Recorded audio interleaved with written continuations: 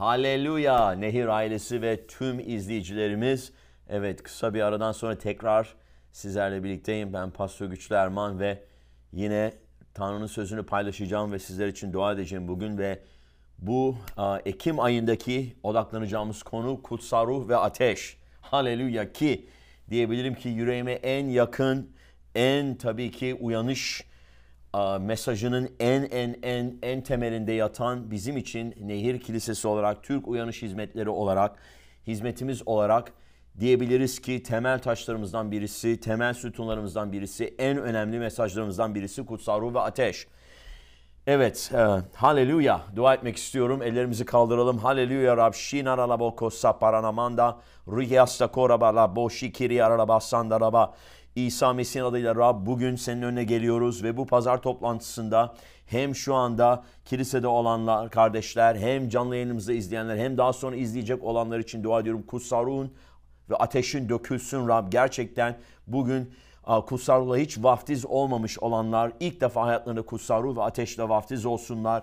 Bilinmeyen dillerle konuşma belirtisiyle birlikte görülen Kutsal Ruh ve ateş vaftizini alsınlar diye dua ediyorum.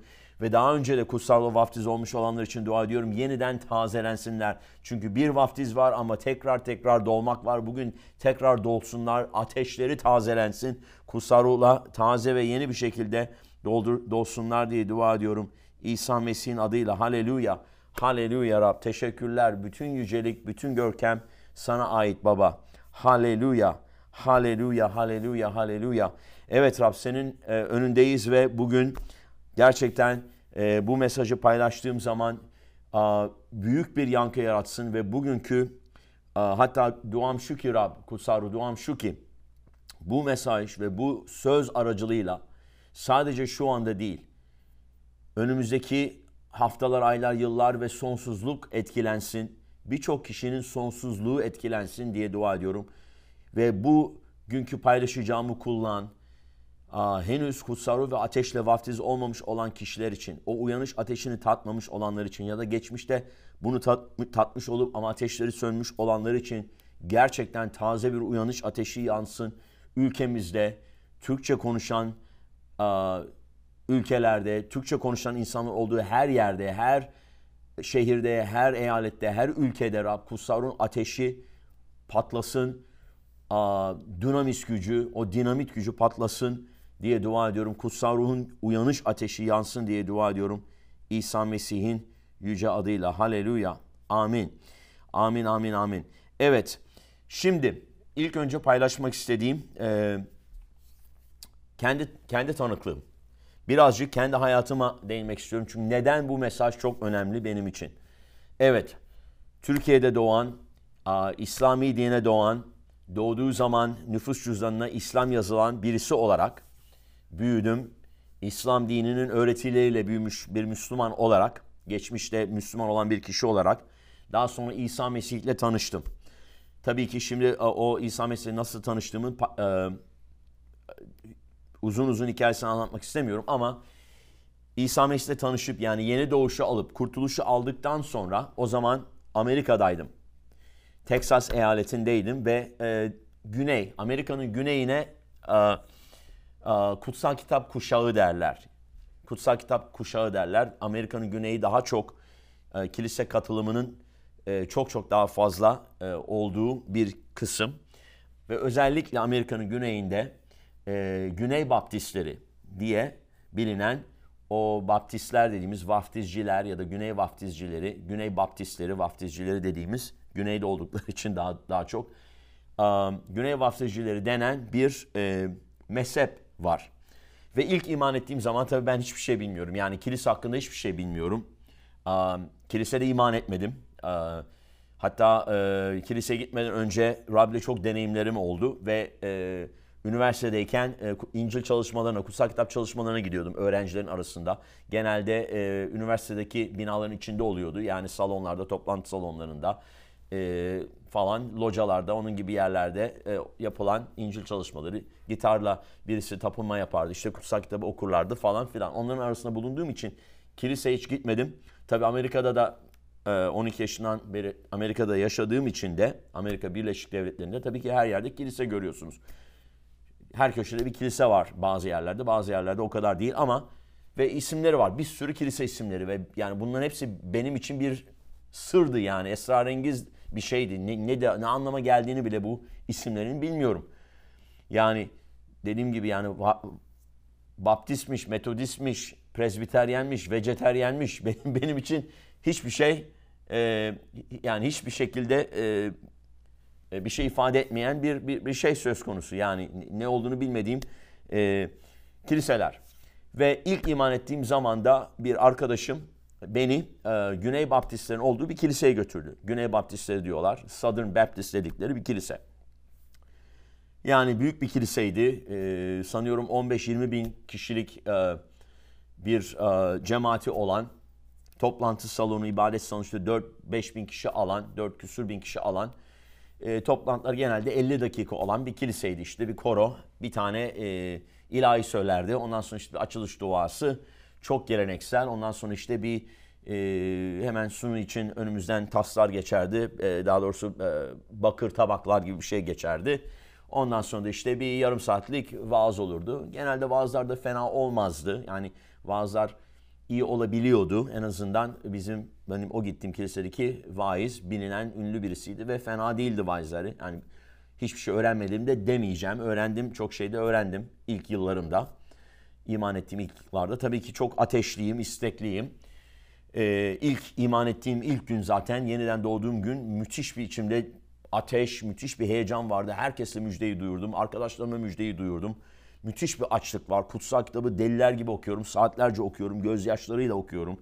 Kutsal Ruh'un varlığını hissediyorum. Müthiş, müthiş, müthiş yani. O kadar doluyorum ki hayatım değişmiş. Ya vay canına böyle bir şey varmış da haberim yokmuş diye o kadar mutluyum. Ama bu Güney vaftizcilerin ya da Güney Baptist vaftiz diyorlar. Baptist, vaftizci aynı şey. Güney Baptistlerin arasında olduğum birkaç sene içinde de yavaş yavaş kurudum, ateşim söndü diyebilirim. Çünkü hep aynı şeyler ve onların öğretisi de Kalvinistik bir öğretiye sahip oldukları için işte Kutsal Ruh'un armağanları sona ermiştir, mucizeler sona ermiştir, Tanrı'nın doğaüstü şifa vermesi sona ermiştir. İşte Kutsal Ruh'la vaftiz olup dillerle konuşmak diye bir şey artık kalmamıştır. Onların hepsi elçilerin işlerinde kaldı. Elçilerin işleri dönemiyle birlikte kapandı gibi bir öğreti var. Kuru bir öğreti ve yasacı bir öğreti aslında aynı zamanda. O yüzden tabii ki çünkü sen Kutsal Ruh'u reddedersen her şeyi benlikte, yasayla, kurallarla yapmak zorundasın. Kutsal Ruh'un gücünü, doluluğunu kabul etmezsen sen o zaman benlikte çabalayacaksın. Benlikte çabalamak nedir zaten? Yasadır, yasa altında olmak. Eski antlaşma yasa altında olmaktı, değil mi? Tanrı onlara kuralları, yasaları, yapmaları gerekenleri verdi ve kendi benliklerinin çabalarıyla bunları yapmak zorundalardı. Ve tabii ki yapamadılar, beceremediler, başaramadılar. Mümkün değildi çünkü. Amin. Ve eski antlaşmanın amacı da Musa'nın antlaşması, yasa antlaşmasının amacı da zaten kişinin kendi benliksel çabalarıyla doğru olamayacağını, kutsal olamayacağını göstermekti. Amin. Ve yeni antlaşmaya doğru bizi yönlendirmekti. Bir kurtarıcıya, Mesih'e, yeni yaşama, yeni doğuşa, Tanrı'nın yaşamını almaya, Tanrı'nın nefesini almaya, kutsalla dolmaya, onunla güçlenerek yaşamaya muhtaç olduğumuzu göstermekti. Amin. Tabii ki Kutsal Ruh hakkında hiçbir şey işitmiyorsun ama tabii kutsal kitabı okuyorum. Kutsal Ruh hakkında işittiğim tek şey şuydu. İşte kutsal kitabı okuduğun zaman Kutsal Ruh sana anlaman için yardımcı olur. O yardımcımızdır. İşte anlaman için yardımcı olur sana. Anlamanı sağlar. Ben de tabii ki dua ediyorum. Kutsal Ruh bana Tanrı'nın sözünü öğret. Görmemi sağla, anlamamı sağla. İsa Mesih adıyla dua ederekten kutsal kitabı okuyorum, çalışıyorum. Öğreniyorum, sistematik bir şekilde çalışıyorum. O konuda iyilerdi. Yani işte her gün kutsal kitap çalışması yap, sistematik bir şekilde çalış falan filan. Ben de bunu yapıyordum. Tabii ki şimdi kutsal kitabı okumak istiyorum. Ne oldu? Elçilerin işlerini okudum. Hamdolsun. Elçilerin işlerini okudum ve Kutsal Ruh da bana anlamamı sağladı. Amin. Öyle diyeyim. Kutsal Ruh da anlamamı sağladı. Ve ondan sonra sorular sormaya başladım. Sorgulamaya başladım. Yani burada kutsal kitapta gördüğümüz bu şeyler nedir yani? Bakar mısın yani? Elçilerin işlerinde olanlara bakar mısın? Sonuçta İsa Mesih tamam diyebilirsiniz belki. Tamam İsa Mesih Tanrı'nın oğlu. O mucizeler yaptı. İsa yaptı bu mucizeleri. Ama İsa diyor ki Benim yaptıklarımın aynısını sizler yapacaksınız. Hatta daha fazlasını yapacaksınız. Çünkü ben babamın yanına gidiyorum. Ve İsa öğrencilerine dedi ki babamın yanına gittiğim zaman Kutsal Ruh'u göndereceğim. O içinizde olacak, sizinle birlikte olacak. Ondan sonra Kutsal Ruh'un gelişini görüyoruz elçinin işlerinde. Kutsal Ruh geldiği zaman müthiş bir şekilde geliyor ve o ilk kiliseyi de güçlendiriyor. Onlar da mucizeler yapıyorlar. İsa'nın yaptıklarının aynısını ve hatta daha fazlasını yapıyorlar ve aynı hizmeti devam ettiriyorlar. Tabii ben sorgulamaya başladım. Peki bunlar nedir? Niye elçinin işleri? Niye bunları burada görmüyoruz? Niye bunlara inanmıyoruz? Genelde iki cevaptan birisini alıyordum. Ya şöyle diyorlardı. Ay çok soru soruyorsun. Sorma diye bir tepki. Bu zaten beni en çok sinir edendi. Çünkü sonuçta eski dinimde de böyle davranıldığı için hiçbir şey yapmak istemedim, öğrenmek istemedim ve bıraktım. İkincisi de şöyle diyorlardı. Bunların artık dönemi geçti, bunlar bitti. Ondan sonra diyorum tamam, kutsal kitabı okudum, hiç böyle bir şey görmüyorum. Diller sona ermiştir diye, işte mucizeler sona ermiştir, Tanrı artık şifa vermez diye bir şey görmüyorum. Hatta tam tersine İsa Mesih dün, bugün, sonsuza dek aynıdır. Bunları görüyorum. Amin. Pavlus'un hepinizin dillerle konuşmasını isterim dediğini görüyorum. 1. Korintiler 14. bölümde. Amin. Bütün bunları görüyorum. Amin. Hastanın üzerine ellerinizi koyacaksınız. Hastalar iyileşecek dediğini, cinleri kovacaksınız dediğini görüyorum. Markos 16'da. Onlar işte o ilk kilise dönemi içindi. Ondan sonra düşünüyorum yani. Bir dakika ya. O kadar da zor değil yani. İlk kilise döneminde müjdeyi duyurmak için bunlara ihtiyaçları vardı. Şu andaki kilise döneminde müjdeyi duyurmak için bunlara ihtiyacımız yok mu yani? Ne değişti? Hatta şartlar daha da zor. Aslında şimdi ihtiyacımız var bu mucizelere, değil mi? O yüzden dediğim gibi bu benim için gerçekten çok büyük bir hem sarsılma hem de uyanma zamanı oldu. 95 yılı özellikle. 95 yılının ikinci yarısında müthiş bir açlık oluştu bende. Yani Tanrı'ya yalvarıyorum yani. Hatta şöyle diyeyim açıkçası. Güney Baptistler işte dua etmeyi öğretiyorlar. Dua listesi hazırla, dua bilmem nesi, işte dua listelerini hazırlıyorum, sistematik dua ediyorum falan filan. Ve o dua listem iyicene küçüldü, azaldı. Dua listemdeki istekler azaldı. En sonunda bir cümleye düştü ve en sonunda da tek bir kelimeye. O tek bir kelime neydi biliyor musunuz? Rabbim! Tanrım! Yani o kadar. Çünkü içimde öyle bir açlık vardı ki o açlığı ifade edemiyordum. Yani bir şeyler istiyorum, bir şeyler arıyorum, bir şeyler eksik ama ne istediğimi, ne aradığımı da tam olarak bilmiyorum. Çünkü görmüyorum. Hiçbir şekilde kilisede görmedim. Hiçbir şekilde görmedim. O yüzden içimde bir açlık var. Aynı zamanda içimde bir hayal kırıklığı var. Çünkü o ilk baştaki heyecanımı, ateşimi yitirdiğimi hissediyorum. Artık yani diyorum yani ne oluyor? Aynı şeyler, hep aynı ilahi, aynı koro, aynı mesajlar, aynı insanlar.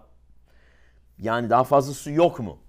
Ve tabii ki aynı zamanda bir mühendis olarak eğitildiğim için mühendis kafamla düşünüyorum, değil mi? Yani şimdi bir plan çizersin, değil mi? Çizelge, şeması vardır, planı vardır, değil mi? Bir şeyin ilk önce bir projenin planı çizilir, değil mi?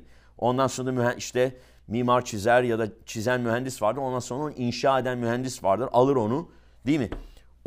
O işte plana göre, o şemaya göre, değil mi? Şablona göre ya da oturtur, çizer, işte yapar. Yani çizilene göre, planına göre, kağıt üstündeki yazılanlara göre bir şeyi bina eder, değil mi? Ondan sonra bina eden de orijinal planla kıyaslanır. Yani amin.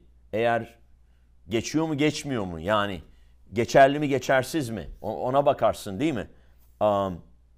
Müfettiş geldiği zaman bakacaksa diyelim işte ruhsat vermek için, ki tabii biliyoruz ruhsatı birçok şekilde alabiliyorsun ama gerçek anlamda doğru şekilde birisi ruhsatı alacak olursa, değil mi? Doğru yapılması gerekir.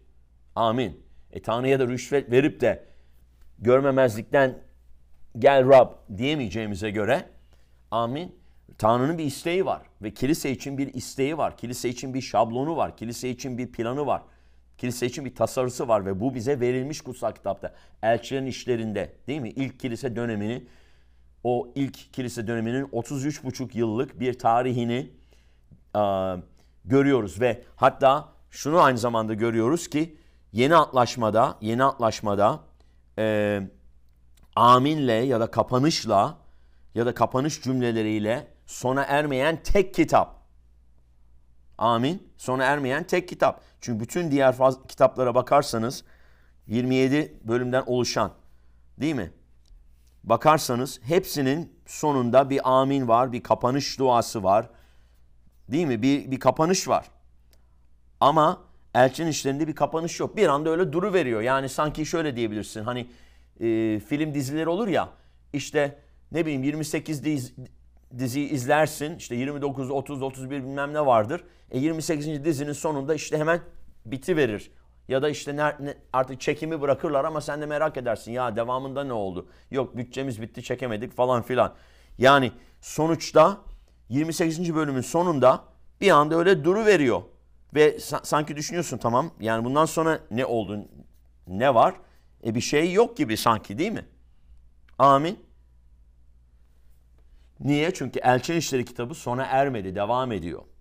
Ve ki o dönemden bu yana bırakın 28-29 bölüm 28. bölümden sonra bırakın 29. bölüm bırakın 100. bırakın 1000. belki 1 milyon belki 10 milyon belki 100 milyon belki 10 trilyonuncu bölüm yazılmakta 2000 senelik kilise tarihi içinde. Kaç milyonlarca imanlı yaşadı, neler yaptılar. Rab onların aracılığıyla ne ülkelerde neler yaptı, ne uyanışlar oldu, ne mucizeler oldu, ne olağanüstü şeyler oldu. Yani kilise tarihinde neler oldu. Rabbin yaptığı şeyleri düşünecek olursak Elçin İşleri kitabı yazılmaya devam ediyor. Ve bu benim için dediğim gibi bir silkelenme, bir uyanma zamanı oldu ve fark ettim ki aradığımı kilisede bulamıyorum. O zaman ben Rab'den isteyeceğim. Yani öyle bir duruma geldim.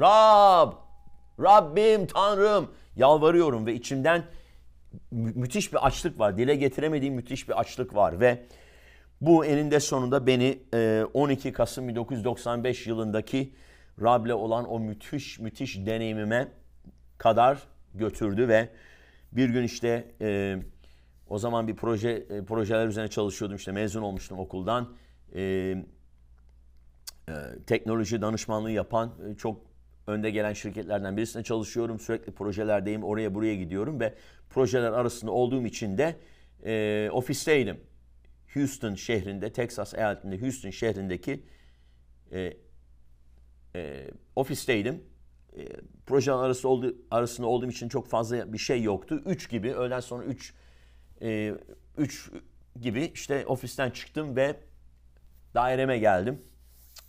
Apartman daireme, kaldığım eve. 3:30 gibi işte salonda divana oturdum. Kravatımı gevşettim, ceketimi falan çıkarttım ve yani içimde böyle bir yakarış var. Rab lütfen yani benim hayatım için ne istiyorsun? Bana dokun, bir şeyler yap gibi. Yani artık bana dokun gibi de dua etmiyorum. Çünkü bilmiyorum o duaları. Yani sizin o uyanışta öğrendiğimiz dualar gibi değil. Ya Rab sana çok acıktım. Ya Rab sana çok susadım. Gel Kutsal Ruh ve Ateşle bana dokun ya Rab. Beni meset ya Rab. Beni doldur ya Rab. Yani bu duaları çok işittiğiniz için biliyorsunuz. Ben bu duaları da işitmediğim için bilmiyorum.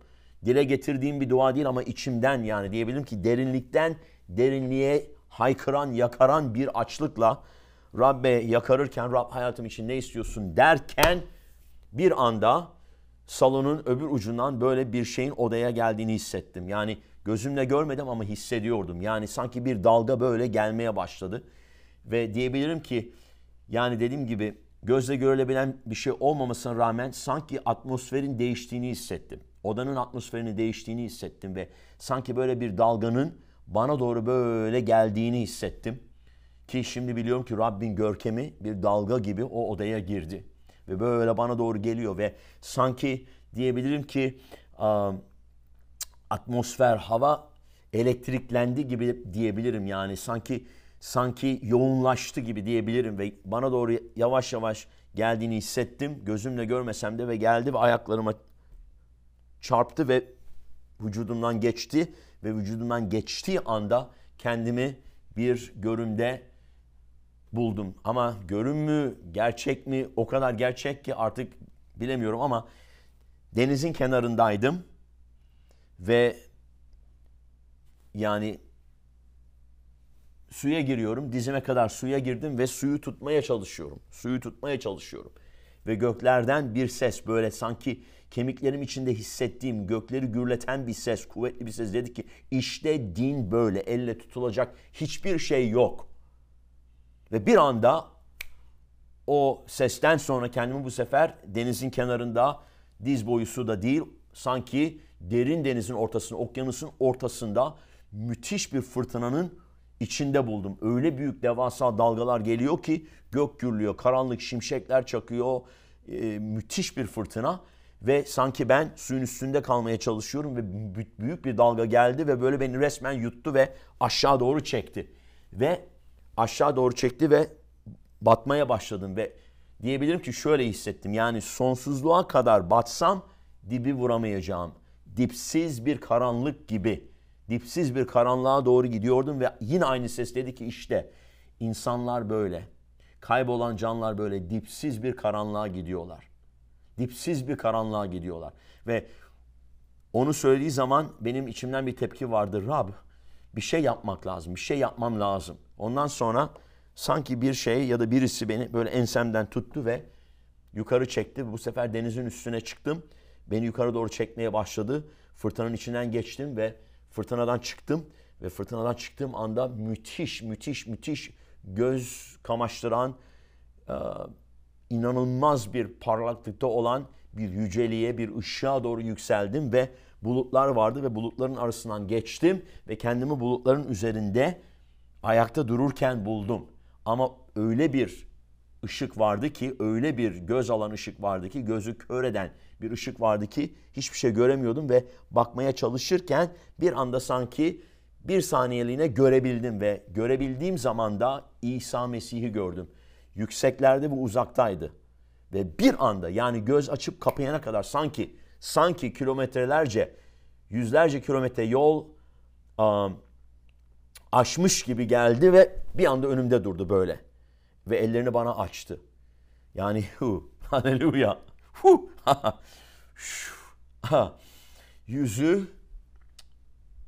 Yüzü güneş gibiydi. Saçları rüzgarda dalgalanan alev gibiydi ama rüzgar yoktu.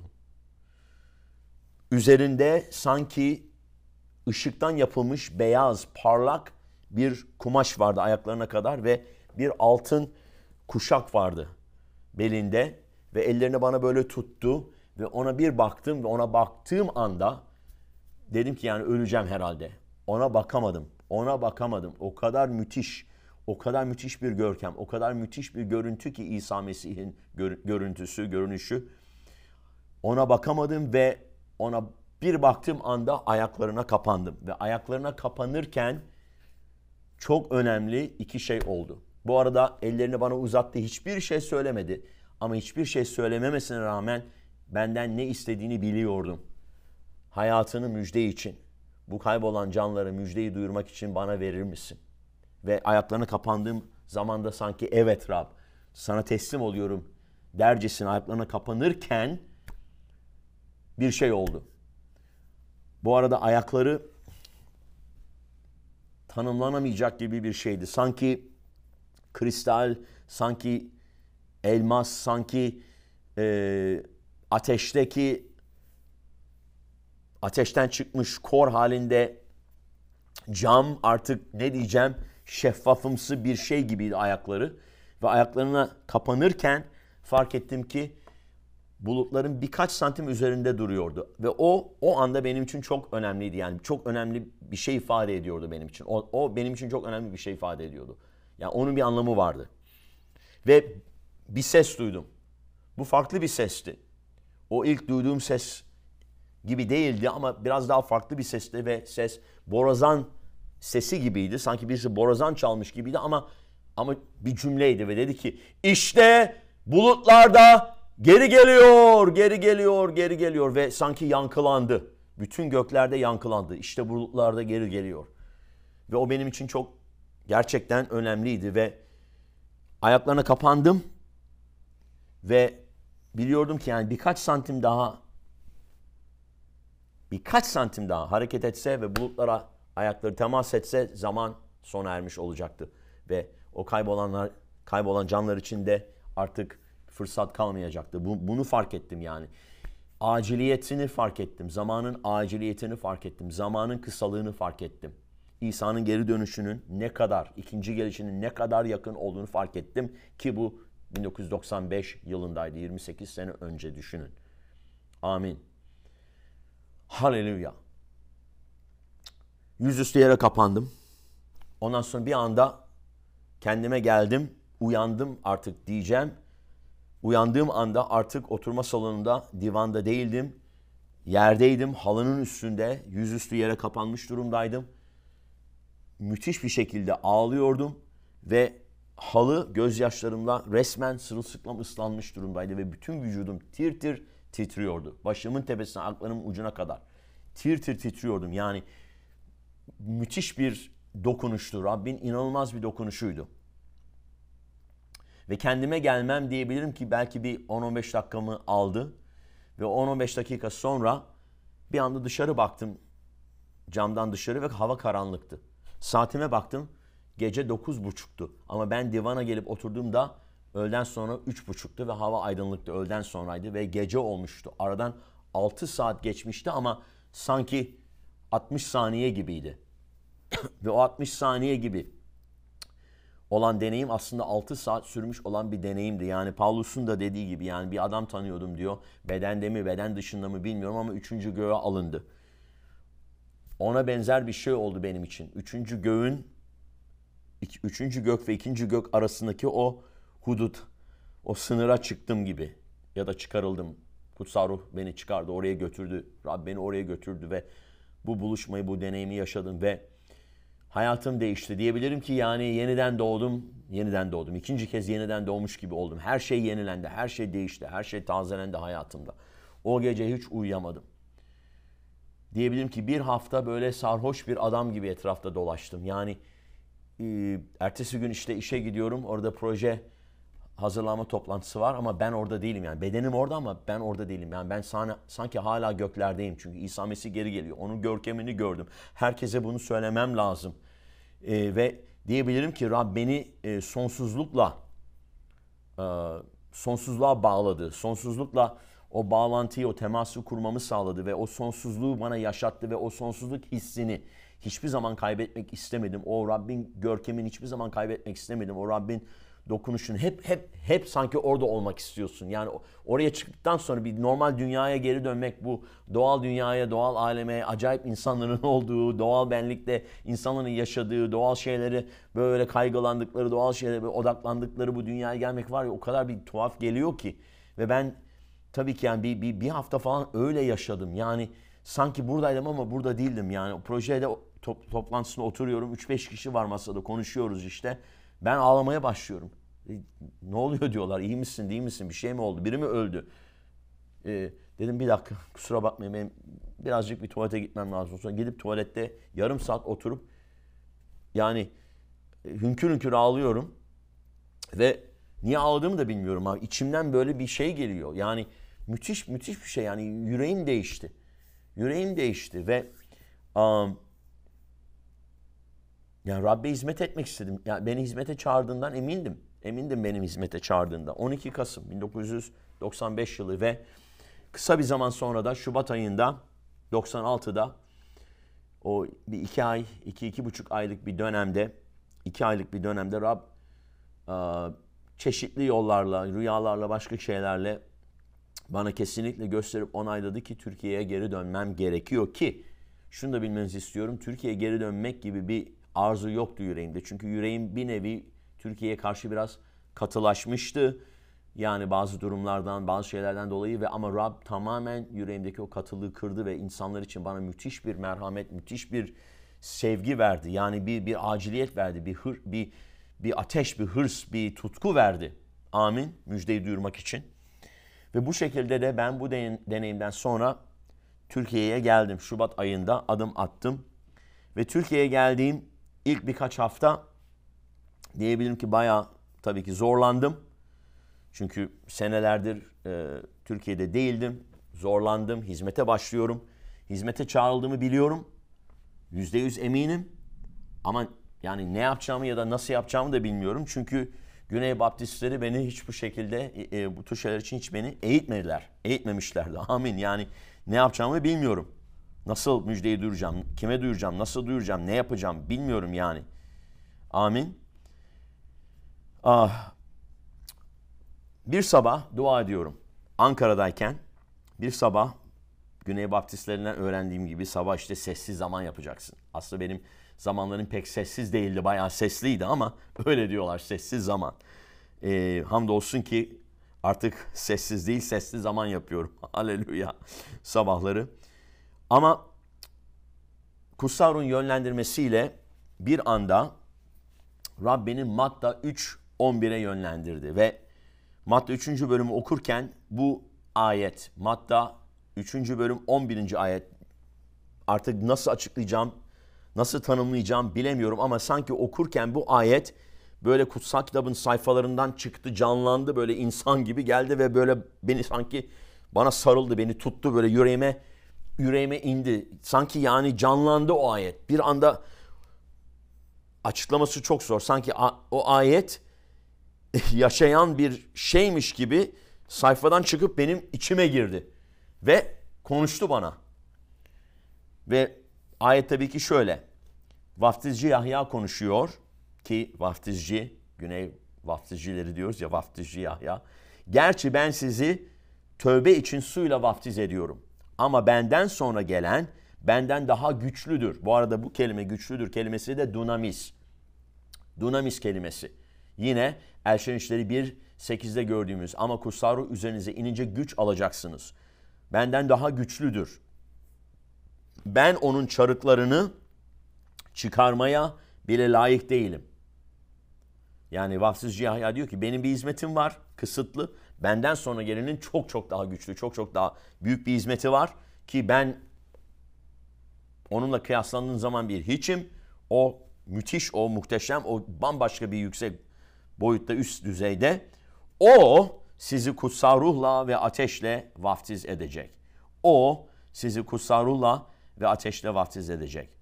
Tabii ki bunların hepsini İsa ile ilgili söyledi vaftizci Yahya ve bir anda o ayet benim için o kadar anlam kazandı ki ve yani ayet bana konuştu. Ayetin ne söylediğini anladım. Ve düşündüm ki evet, tövbeyi biliyorum, suyla vaftizi biliyorum. Tövbe ettim ve suyla vaftiz oldum. Ama bu kutsal ruh ve ateşle vaftiz nedir?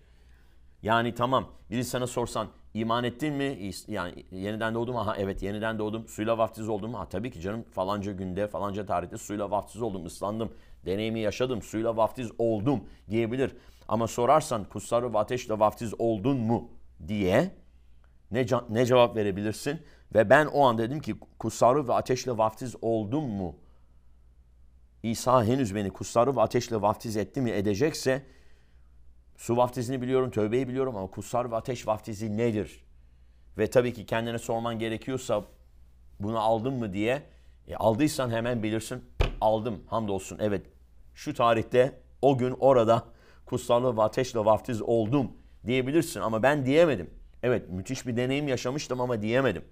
Ondan sonra aynı ayeti hatırladım ve Kutsal Ruh'un yönlendirmesiyle Elçilerin İşleri 1. bölüme gittim ve burada görüyoruz ki 3. ayette İsa ölüm acısını çektikten sonra birçok inandırıcı kanıtlarla elçilere dirilmiş olduğunu gösterdi. 40 gün süreyle onlara görünerek Tanrı'nın egemenliği hakkında konuştu. Kendileriyle birlikteyken onlara şu buyruğu vermişti. Bunu hatırladım ve gidip hemen oraya baktım. Yeruşalim'den ayrılmayın. Babanın verdiği ve benden duyduğunuz sözün, vaadin gerçekleşmesini bekleyin. Bir vaat var ve gerçekleşecek. Tanrı bir söz verdiyse, bir vaat verdiyse o kesin gerçekleşir ama o vaadi almak için de, çünkü her vaat, Tanrı'nın her sözü ve her vaadi de şartlıdır, koşulludur. Bizim de yerine getirmemiz gereken bir koşul var değil mi? Biz üzerimize düşeni yaparsak o da verdiği sözü tutar, gerçekleştirir değil mi? Ve bakın ne diyor 5. ayette. Şöyle ki Yahya suyla vaftiz etti. İşte Yahya dedi ki ben sizi tövbe için suyla vaftiz ediyorum. Yahya suyla vaftiz etti. Ama sizler birkaç güne kadar kutsal ruhla vaftiz edileceksiniz. Kutsal ruhla vaftiz edileceksiniz. Haleluya. Ve biliyorum ki baptiz kelimesi, vaftiz ya da baptizmo kelimesi bir şeyin içine batırılmak, bandırılmak, gömülmek. Yani suyla vaftiz ettiğimiz zaman suyun içine tamamen kişi giriyor değil mi? Yarısı girmiyor, çeyreği girmiyor. Tamamen suyun içine gömülüyoruz. Niye? Çünkü İsa Mesih'in ölümüne ortak olmak tamamen gömülmek. Sonra sudan çıkıyoruz. Sudan çıktığımızda yeni bir yaşam sürmek üzere sudan çıkmış oluyoruz değil mi? Yeni bir yaratık olarak. Eski Adem, eski insan ölmüş, gömülmüş oluyor ve yeni insan Mesih'te olan dirilmiş oluyor. Sudan çıkmış oluyor işte. Onun sembolize ettiği şey bu. Kutsal Ruh ve ateşle vaftiz olmak nedir? Kutsal Ruh ve ateşin içine gömülmek. Haleluya. Nasıl su vaftizinde suyun içine gömülüyorsun ve tamamen suyla ıslanıyorsun. Su her yerini kaplıyor. Demek ki kutsal ruha ve ateşe de vaftiz edildiği zaman kutsal ruh ve ateşin içine gömülüyorsun ve kutsal ruh ve ateş her yanını kaplıyor. Amin. Ve bir anda bunu gördüm. Ondan sonra İsa ne diyor? 8. ayette ama kutsal ruh üzerinize inince güç alacaksın. İşte güç. Aynı kelime güç, dunamis.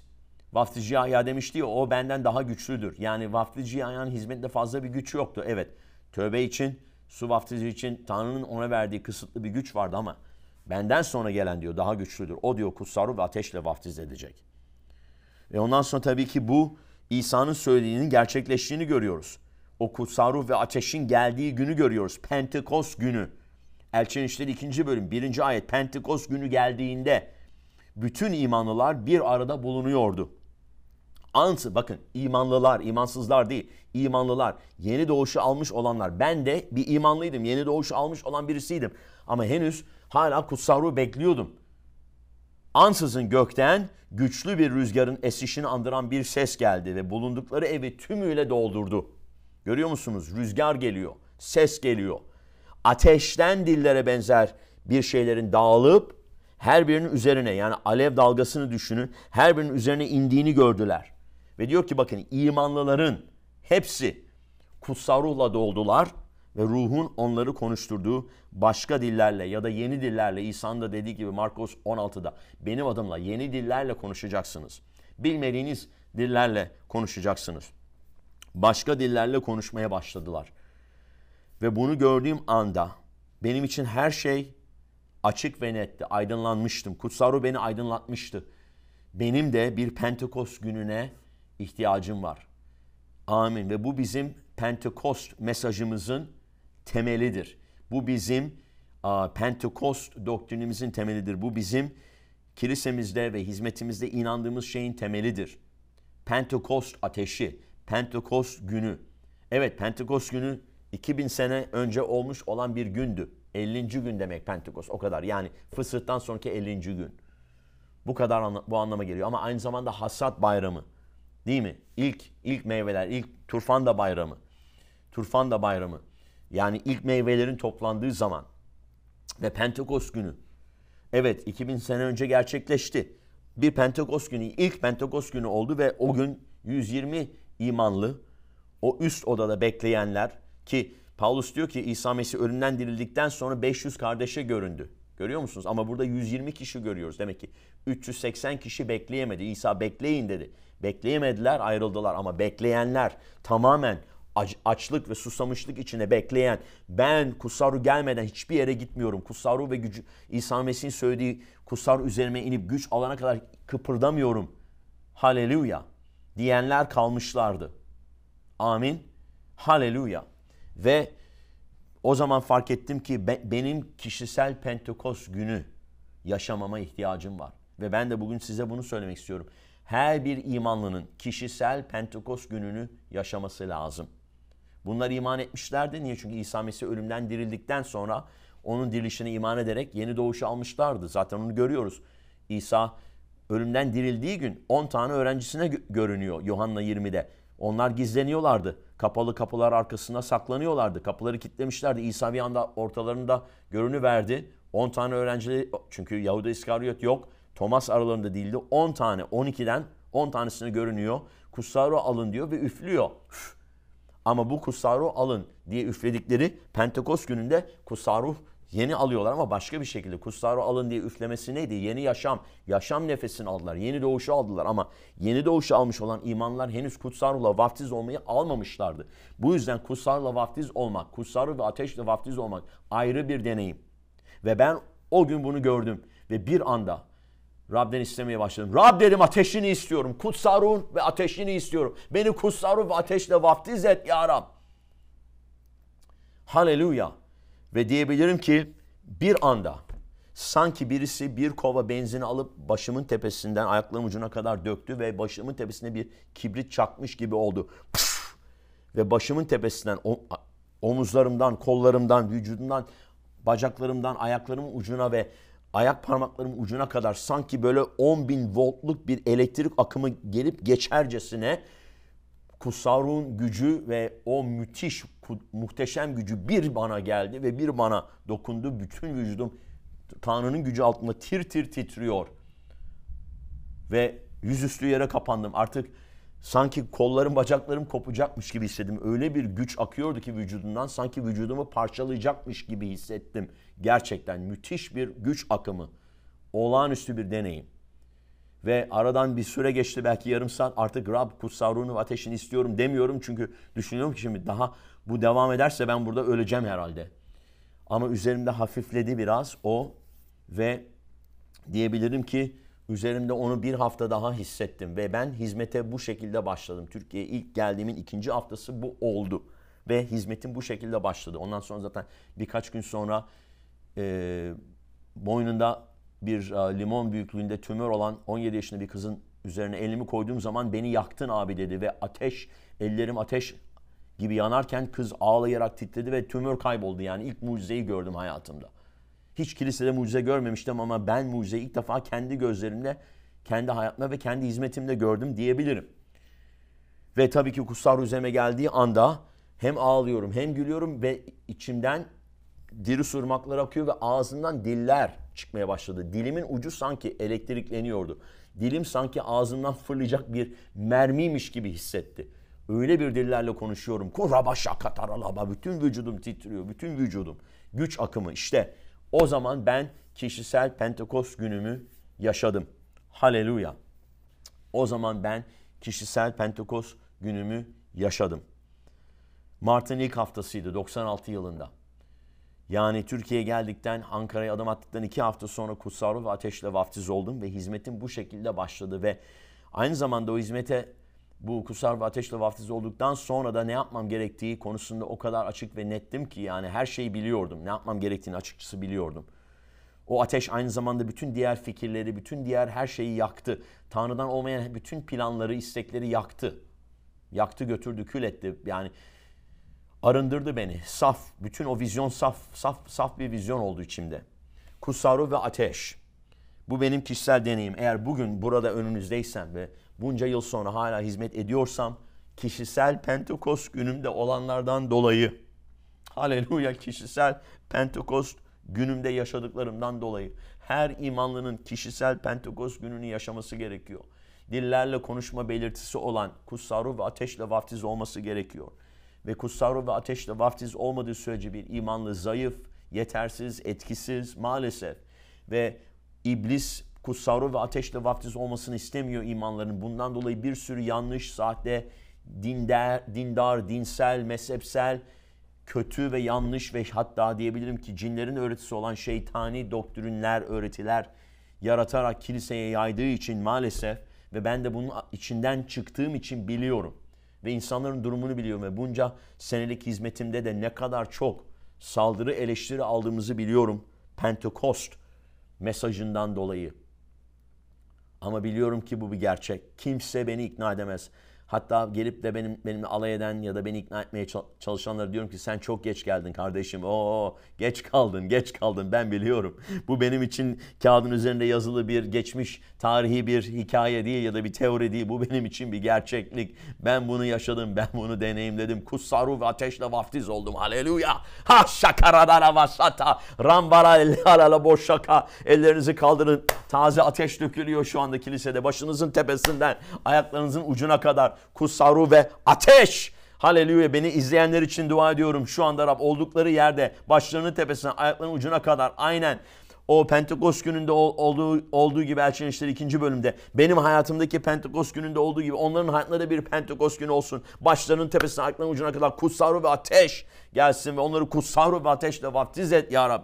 Gücünle doldur. Meset ya Rab. Haleluya. O şakarala rababa rengelala bo şokoralaba rababa mandekolo bo şikata rababa zegere sodorobo jekelaba gando robo koşaka akarebo sokoto. Haleluya. Haleluya, haleluya, haleluya, haleluya, haleluya. Hissediyorum ki kutsal ruh ve ateş dökülüyor. Şu anda kutsal ruh ve ateş üzerinde olanlara dua etsinler. Pastörlerimiz orada size el koyarak hizmet etsinler. Rab taze bir ateş döküyor. Amin, amin. Ve şu anda beni izleyenlere de Rab dokunuyor. Çünkü ruhta mesafe yok, ruhta zaman da yok. Canlı belki izliyor olacaksınız ki bu aslında kaydedilmiş bir mesaj. Ya da bunu belki günler, haftalar, belki aylar, hatta yıllar sonra. Çünkü bana insanlar mesaj atıyorlar. Pastör Güçlü 2015'te verdiğim bir vaazı izliyordum YouTube'dan. 2014'te verdiğim bir vaazı YouTube'dan izliyordum. Hayatımı değiştirdi. Yazıyorlar. Her hafta bir mesaj geliyor bana. Biliyor musunuz, yeni bir nesil var aynı zamanda Türkiye'de, ülkemizde aç olan. Hatta ben o vaazları verdiğim zaman imanlı bile olmayan o kadar çok insan var ki kiliselerine doğru düzgün beslenemiyorlar. Ama şimdi Tanrı'nın sözünü işiterek kutsal ve ateşle vaftiz oluyorlar ve hayatları değişiyor. Amin, amin, amin. Evet, hizmet edin, hizmet edin. Şokorala basakela la mondorola bo robo şiketerala basaketa. Pastörlerimiz orada sizlere el koyup dua edecekler. Canlı yayında internetten izleyenlere de Rab dokunsun şu anda. Haleluya. Dua istekleriniz varsa yazın ama özellikle şu anda dillerle konuşmaya başlayın. Toralaba şikaralaba sotorolaba ikaralaba şoralaba kasa gerelebo uralaba şikaralaba sotorobo inalaba sotorolaba kariyalaba şokorolaba. Haleluya, haleluya, haleluya. Haleluya, haleluya, haleluya, haleluya. Haleluya, haleluya. Ben hizmet orada devam etsin. Tekrar paylaşmaya devam edeceğim önümüzdeki haftalarda sizlerle. Haleluya, kutsal ruh hala dökülüyor. Kutsal ruh hala dökülüyor. Amin. Amin, amin, amin. Hoşça kalın.